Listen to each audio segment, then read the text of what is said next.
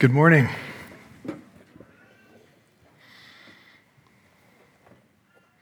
Are you alive? Good morning. My name is Alex, and I'm one of the pastors here at Courtright. And we are preparing for the arrival of Jesus at Christmas right now we're in the middle of looking at some of our favorite, most beloved Christmas carols. But you'll have to forgive me because last week I failed to define my terms. I know some of you were left here outraged by that. So what is a Christmas carol? We've sung 4 of them already this morning. The first one we sang was over 200 years old. The last one was less than 10. Here's a definition of a Christmas carol for you. A carol is a festive song, generally religious, but not necessarily connected with church worship, and sometimes accompanied by a dance. Justin, we missed that part, eh? Christmas Eve, we're going to dance. Yeah, I thought Bruce would be okay with that. So the fact that part of the definition of a Christmas carol is that it's festive and sometimes accompanied by dancing might explain why some of the verses that deal with sorrow and sin get left out when you hear carols in the mall or in the waiting room. Last week we realized that we don't stop and listen carefully to the words of these songs we sing during Advent and at Christmas very often. And even though they're familiar to us, we could do well, we could learn, and I hope we are, by pausing and considering how the best carols are these beautiful and profound poems brimming with God's truth, with biblical theology, and they can help to give us a fresh new angle on familiar passages of Scripture. They can wake us up to God's Word, if you want to think of it that way. So today we're going to look at a little town of Bethlehem, but we'll start by reading the New Testament account on which that Christmas carol is based in Luke chapter 2. Let's pray before we do that. Dear God, we've confessed already this morning that we have turned away from you, that we have shut our ears to you, to your truth, to your guidance. And so, Holy Spirit, we do ask that you would wake us up this morning, that you would draw us out of the darkness of our own devices, our own wandering, back into the light of your presence, Lord Jesus. Do that this morning through the ministry of your word, we pray. Amen.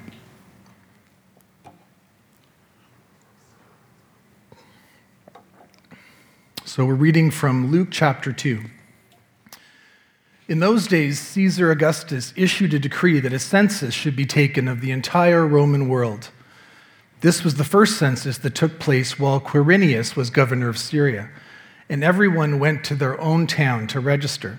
So Joseph also went up from the town of Nazareth in Galilee to Judea, to Bethlehem, the town of David, because he belonged to the house and line of David.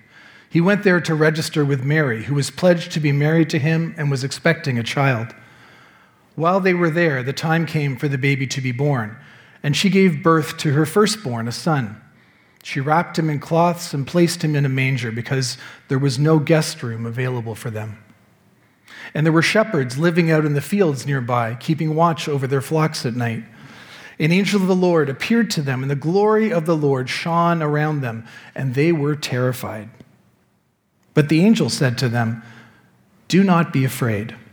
I bring you good news that will cause great joy for all the people. Today, in the town of David, a Savior has been born to you. He is the Messiah, the Lord. This will be a sign to you. You will find a baby wrapped in cloths and lying in a manger." Suddenly, a great company of the heavenly host appeared with the angel, praising God and saying, "Glory to God in the highest, and on earth peace to those on whom his favor rests." This is the word of the Lord. Let me tell you the story of the little town of Bethlehem. It was written by a man named Philip Brooks in 1868, not long after the American Civil War had ended. Brooks was an Episcopal priest in Philadelphia. We'd call him an Anglican this side of the border. He was also a leader in the abolitionist movement to end slavery in the U.S. He had a close friendship with President Abraham Lincoln. And after Lincoln was assassinated in 1865, Brooks delivered the eulogy at his funeral. He was devastated by the loss of his friend. So much so that the church he served gave him a year's leave to help him recover from his grief. And he used that time to travel to the Holy Land. While he was there, he visited Bethlehem, and he got the inspiration to write a poem about that little town. It was Christmas Eve, and Jerusalem was so crowded with pilgrims from all over the world that Brooks and his traveling companions actually had to leave the city, and they traveled on horseback to Bethlehem. And coming over the hill, they had a view of the town in the starlight that took their breath away. 2 years later, he wrote a poem about that experience for the children in his congregation, and he based it on Luke 2. And then he asked his Sunday school superintendent to put a tune to it, as you do when you're the pastor. Let me read the words of this carol to you. O little town of Bethlehem, how still we see thee lie. Above thy deep and dreamless sleep, the silent stars go by. Yet in thy dark streets shineth the everlasting light. The hopes and fears of all the years are met in thee tonight. For Christ is born of Mary, and gathered all above, while mortals sleep, the angels keep their watch of wondering love. O morning stars together, proclaim the holy birth, and praises sing to God the King, and peace to all on earth. How silently, the wondrous gift is given. So God imparts to human hearts the blessings of his heaven. No ear may hear his coming, but in this world of sin, where meek souls will receive him still, the dear Christ enters in. O holy child of Bethlehem, descend to us, we pray.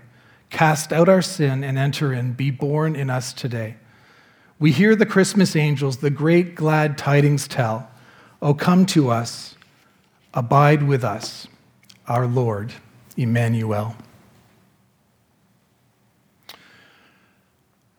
As you can see, this carol that Brooks wrote has 4 stanzas, just like Joy to the World did last week. And we're going to look at each one of them in turn. The second chapter of Luke is probably the most famous of all the gospel nativity stories. Mark doesn't even have a story of the birth of Jesus. Matthew describes it in 1 verse. John gives us an amazing poem that's more of a theological interpretation of the incarnation, the Word becoming flesh, than it is an account of what happened in Bethlehem. So thank God for Luke. He's the one we turn to most at this time of year. And thank God for Phillips Brooks, who invites us to reflect on Luke 2 and to see that little town of Bethlehem all over again. In the first stanza of his carol, he offers us a view from a distance. Here's a photo from around the time that Brooks was there. You can see the simplicity of life at this point in the 19th century. No cars, no roads, no electricity. How still we see thee lie. It's peaceful. There's silence. You can imagine it at nighttime, the stars. And yet we read that the streets are dark. And that's not just because it's nighttime. There's an edge to the darkness. There's a deeper darkness. And there's fear in the air also. It's subtle, this darkness. And the song's melody is like a lullaby. It's a song written for kids. And so you can easily pass over and not even notice the darkness. But it's clear in the next line. The hopes and fears of all the years. And so you have the darkness and these fears that are contrasted with light and the hope that we long for. And there's this tension there, the tension we feel every day in our lives. Bethlehem may be a quaint little town as Brooks paints the picture for us, but what's happening in it, he also wants us to perceive, has this enormous consequence, more than anything its people could have realized at the time. The everlasting light is coming. And I love that line, yet in thy dark streets shineth the everlasting light. I was in Bethlehem 5 years ago. We went as a family for March break, but we got on the wrong bus. We were trying to get to Bethlehem from Jerusalem, but I hadn't read the directions right, and so the bus didn't take us to where we needed to go, and we had to walk for half an hour, at least. I think the kids' version of the story is that it was 2 to 3 hours. We had to walk for a while to get to Manger Square, where all the tourists go, and then you line up to get into the Church of the Nativity, which was built over the cave where they think Jesus was born. And there's been a church there for 1,700 years, so who are we to argue? To get from Jerusalem to Bethlehem, you have to go through the wall that divides the West Bank from Israel. If you take the right bus, you just walk through it. You hardly see it. But we took the wrong bus. And so we ended up walking alongside this wall for 6 kilometers. And we saw up close how awful it is, how it gets in the way of people's lives, how it cuts people off from others, how it constricts, how it confines. And we also saw tons of graffiti like this. Human ingenuity prevails, even when we put up walls. And then we came across something famous. You might have heard of the English street arts artist Banksy. No one seems to know for sure who he is, but he has left his mark on buildings and surfaces all over the world since the late 1990s when he came up through the Bristol underground scene. In 2005, Banksy created 9 graffiti images on the Israeli West Bank wall, and we got to see one of them that day because I chose the wrong bus. Do I sound a little proud of that even? It was a hot day, and this image that Banksy created did little to redeem my reputation in the eyes of my children. We still had a long walk to endure, but I remember they stopped and they noticed it. It's powerful, isn't it? You see the dove and the olive branch, symbols of peace from the Old Testament, except here the dove's in a bulletproof vest, and it's a target. Gun sights are trained on it. They could be Israeli, they could be Palestinian. But even more, as you reflect on the meaning of this, it's peace itself that is under attack. And so in the dark streets of Jerusalem, which are still dark, there is violence and there is fear. And that's equally true of our own hearts. If the first stanza of this Christmas carol ends with a promise of some kind of resolution to our hopes and fears, the second stanza doesn't seem to resolve anything. Instead, we hear about the birth of Jesus. We briefly, really briefly, sing that Christ is born of Mary, but it's only a glimpse. And then our view immediately goes heavenward, up to the angels who are gathered all above. While mortals sleep, they keep their watch of wondering love. Then there's a reference to morning stars proclaiming the holy birth, except they aren't really stars. Morning stars is a way of talking about angels that we find in a few places in the Old Testament. And here the angels are singing praises to God the King and announcing peace to all the earth. It's almost a direct quote from Luke 2, verse 14. So we had an earlier view of Bethlehem, but now I think Brooks is inviting us to see it as the gospel writer Luke perceives it. Here we have a very different view of Bethlehem. The angels crowding at the sky, a sign of the cross above Bethlehem. And in this next image, and all of these are paintings by the artist Virginia Waringa, you see the streets are no longer dark. The whole of Bethlehem is lit up. The heavens are packed full of angels, of morning stars, like fireworks. And so we get a glimpse of this glory thanks to this incredible artwork. We'll come back to that. The third stanza of this Christmas carol meditates on the meaning of what happened in Bethlehem. Remember last week we said that the third stanza of a poem is often a turning point. We saw that in Joy to the World, no more was that turning point. No more let sins and sorrows grow. No more let thorns infest the ground. And I asked, what is growing in your life right now? Because sorrows and sins don't have to grow within us. The Holy Spirit invites us to look to Him, to trust Him, and to let joy grow. And here, in his third stanza, Brooks does the same thing.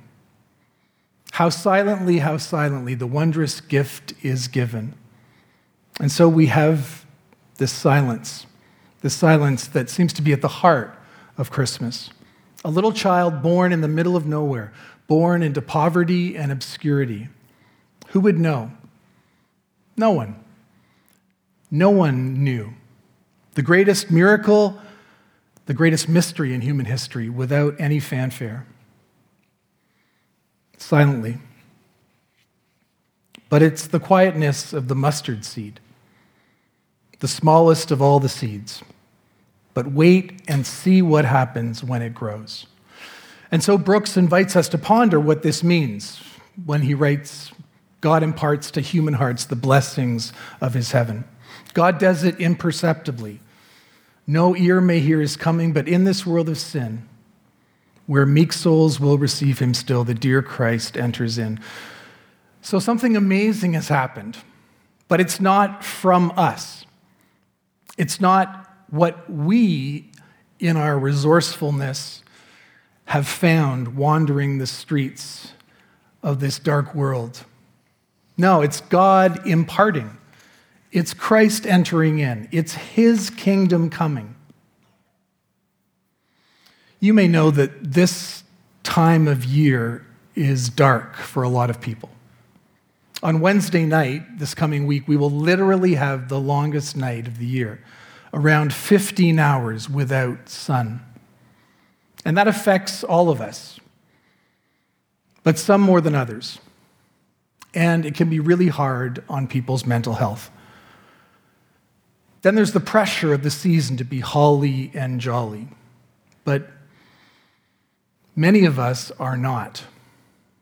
Many of us are struggling in this world of sin and sorrow. And that's why we're holding a longest night service tonight at 7:30. It's a chance to worship while completely ditching the festive side of the season if you need to.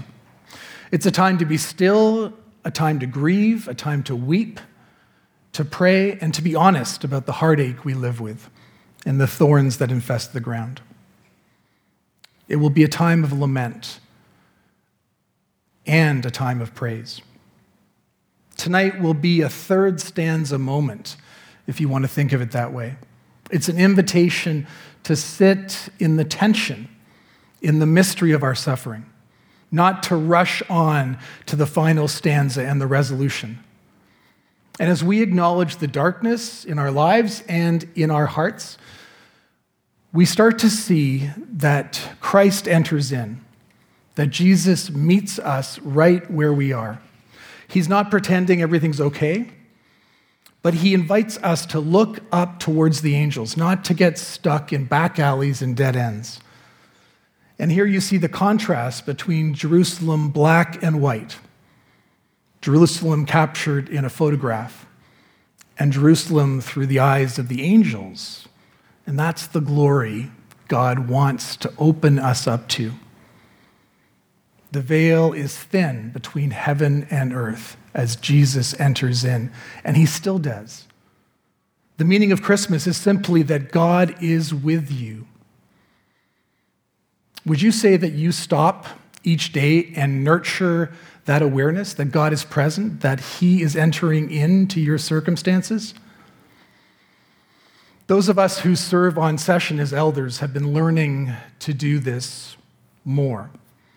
We read a book over the past year that urged us to stop being all about business, to stop worrying about getting through the agenda, but invited us instead to seek God, and not just his will, but his presence even more. And we have prayed more together as a session over the past 6 months than any time I can remember since I came here. And God answered our prayers. And for me personally, Judith, my wife, and I have seen our prayers answered this fall in tangible ways also, for our kids, for our future. In our church community, we want to hear these stories of Christ entering in more and more, and to tell them to each other, to share them.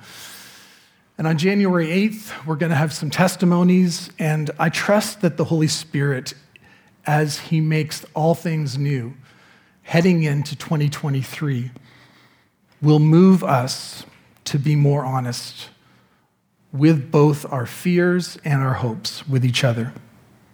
So where is Jesus entering into your life right now? He does that all the time, but we only see it when we stop and pay attention. If we go back to the first stanza of this poem, this carol, we have one of the most amazing lines of any carol or hymn you could ever sing. The hopes and fears of all the years are met in thee tonight. All of our hopes and fears come together in Bethlehem. They converge in Jesus Christ.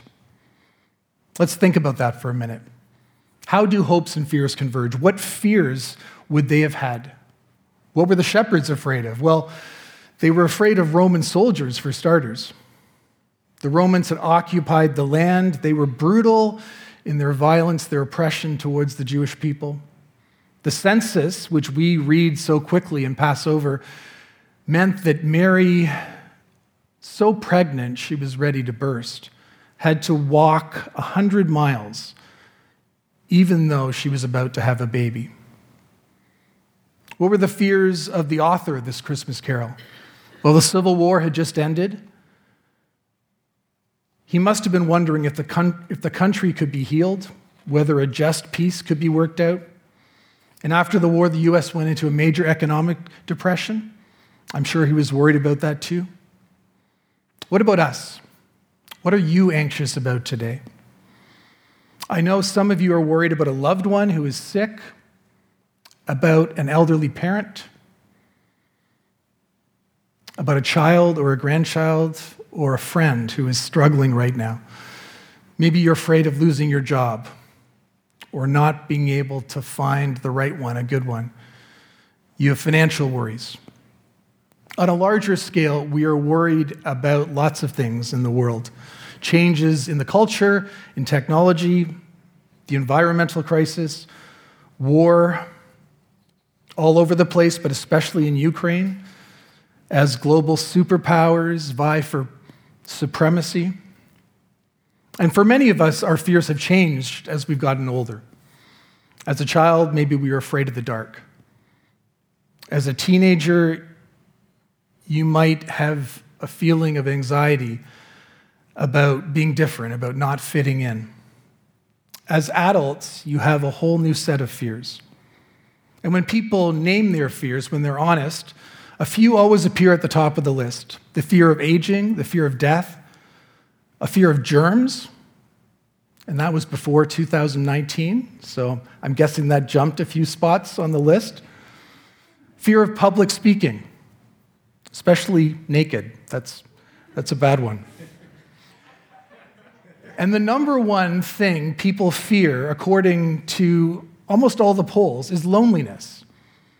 That is a fear and anxiety that presses on us. And how are those fears met by hope? How does hope have an answer for fear? Well, for Christians, It comes in the good news of the birth of Jesus, his life, his death, and his resurrection, in which we find the ultimate source of hope.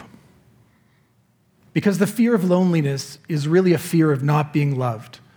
And so God imparts the blessing of peace with the gift of Christ. The Holy Spirit assures us, seals on our hearts that we are loved in him. And at the root of much of the anxiety we feel in our lives is a sense of guilt. Guilt for what we've done and what we've left undone. Sometimes unacknowledged guilt. And so God imparts the blessing of forgiveness. Jesus, quite simply, forgives our sins. He does it every Sunday. He does it every minute. St. Augustine once wrote that proud man would have died had not a lowly God found him. In Bethlehem, the lowly God of the whole universe reaches out to us and finds us. And so Jesus comes as the Prince of Peace.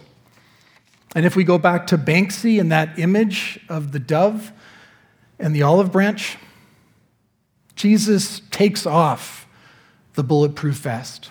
Jesus comes as one weak and vulnerable. And in the end, he dies so that we can live. He goes to the cross so that we don't need to be afraid of the darkness, so that the everlasting light that he promises will never go out. That is the hope of Christmas. This Jesus Christ comes to live in you and in me and makes us part of a new community, his church. And he calls us to work for peace and for justice, to serve the poor, to heal the brokenhearted. We're going to see a video about that in a few minutes. We don't need to be afraid any longer of being alone or even of death, because nothing can separate us from God's love in Christ. And so the final stanza of O Little Town of Bethlehem is a prayer. Phillips Brooks wanted the boys and girls in his church to pray this verse. Will we sing it ourselves as a prayer? Are you willing to open your life to the one who wants to abide with you, with us, who wants to enter in and cast out your sin and bring his healing?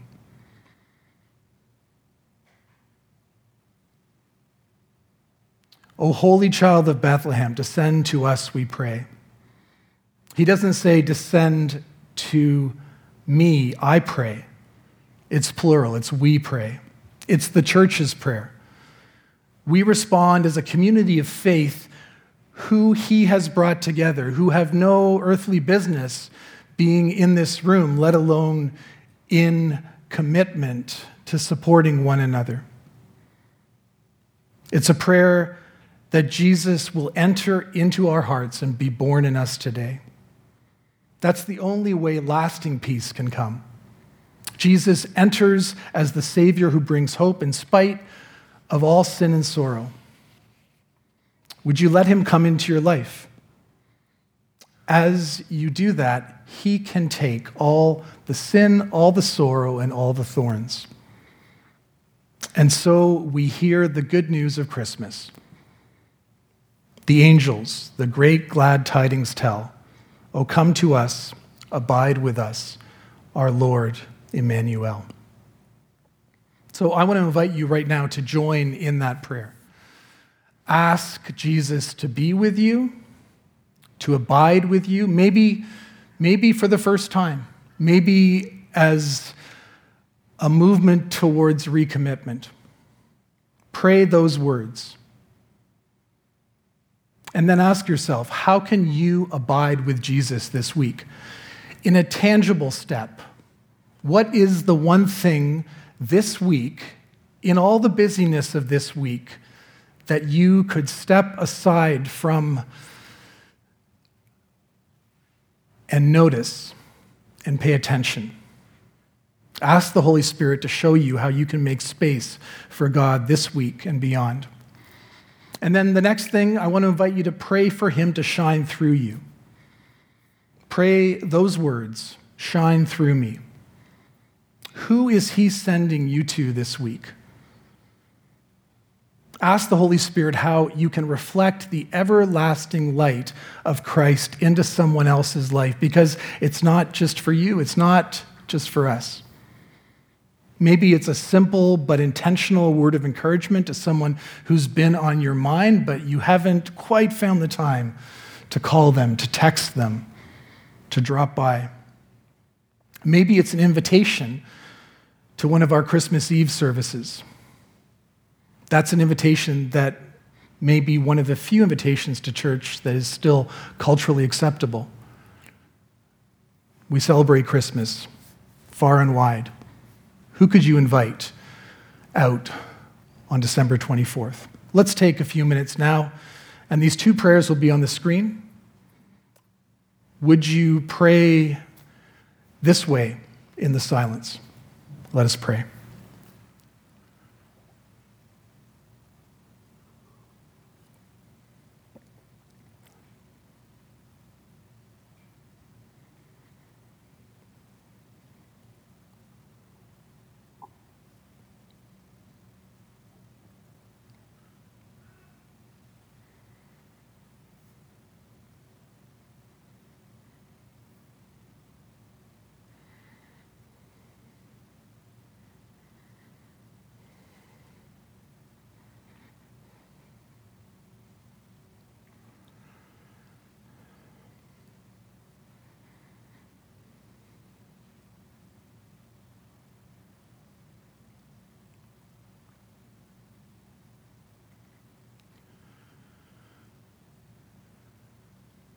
Lord, in your mercy, hear our prayers. You know, as we were praying, I had this image of